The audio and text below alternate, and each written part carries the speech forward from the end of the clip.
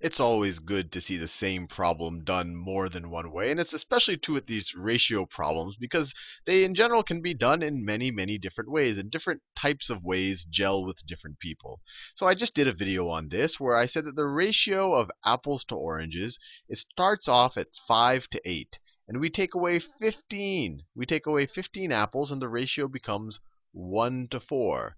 And then the question that we have to answer is how much total fruit do we have after taking away the 15 apples? And we figured it out. We figured out that it's 50 pieces of fruit. But let's see if we can do it a different way. The last time I kind of talked through it and used a lot of words. Let's see if we can do it a little bit more algebraically. So let A is equal to the number of apples we are starting with. Number of apples starting with. And let, I guess, O equal the number of oranges. That doesn't change throughout the whole problem. Number of oranges. Number of oranges. So we're starting off with A apples and O oranges. So the ratio of A to O, is equal to what? The ratio of A to, let me actually, well, instead of trying to fit this whole problem into this part of the screen, let me just copy and paste this part and do it at the bottom part of the screen. Let me copy it, and then let me scroll down here where I have some extra real estate, because I think I'm going to need more than that little pocket of area right there. So I copied and pasted just like that. Okay. So there we have. A is the number of apples to start with, and O is the number of oranges. So we could write, let me do it in a color that I haven't used before. I actually haven't used white. So we can say that the ratio of apples to oranges is equal to 5 to 8. That's what they tell us, that the number of apples we start with divided by the number of oranges, or the ratio of them, I have to be a little bit more particular, is 5 to 8. Then we remove 15 apples. So if we remove 15 apples, how many apples do we have? We have A minus 15 apples. And they tell us that the ratio of, the ratio of apples to oranges becomes 1 to 4.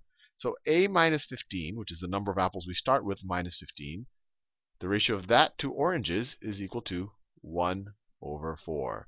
And let's see if we can solve these two equations. I have two equations here, and I have two unknowns. Let's see what we can do here. And I probably shouldn't have labeled. There's a reason why O isn't used in algebra a lot, because it looks just like a 0, but I'll try to be careful. So this first, let me write down my two equations over here. Never hurts to rewrite it.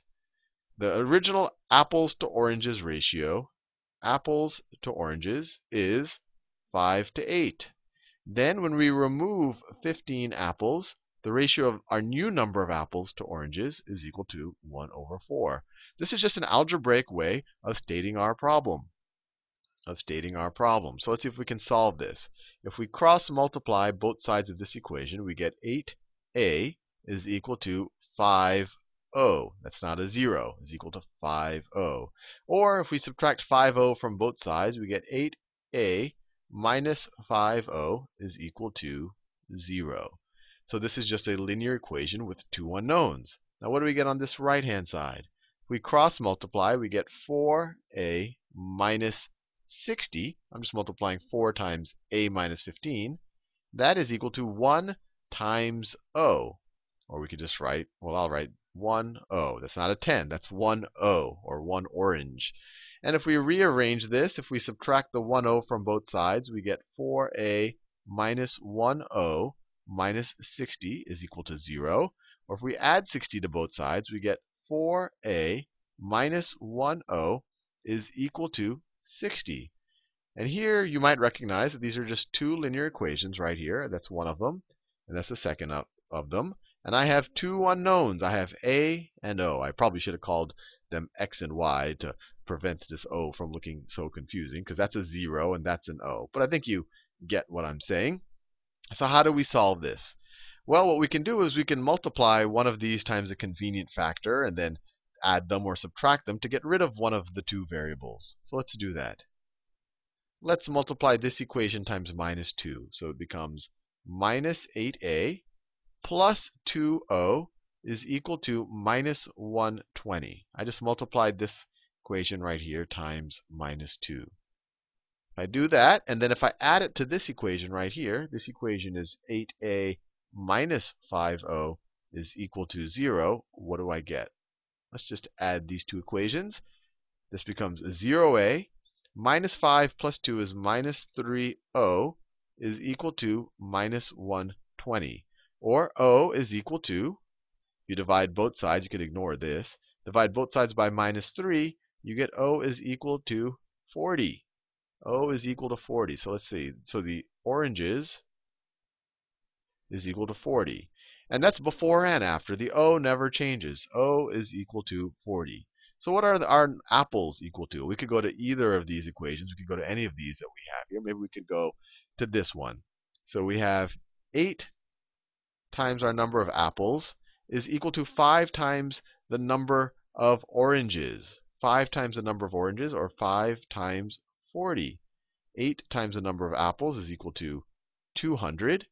Or the apples is equal to 200 over 8, which is equal to 100 over 4, which is equal to 25.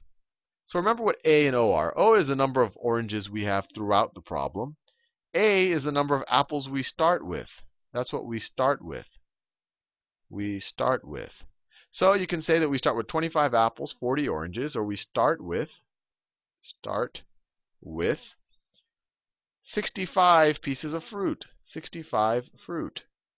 Then if you were to remove 15 fruit, you will end up with 50 fruit, which is the exact same answer we got the other way of doing this problem. And it's nice to see it done two ways. If you want to know the number of apples we end up with, we started with 25 apples. If you were to take 15 away from them, you're going to get 10 apples. So you start with 25 apples, 40 oranges, 65 fruit. You end with 10 apples, 40 oranges, or 50 fruit. Either way. Hopefully it was reasonably useful to see this done another way.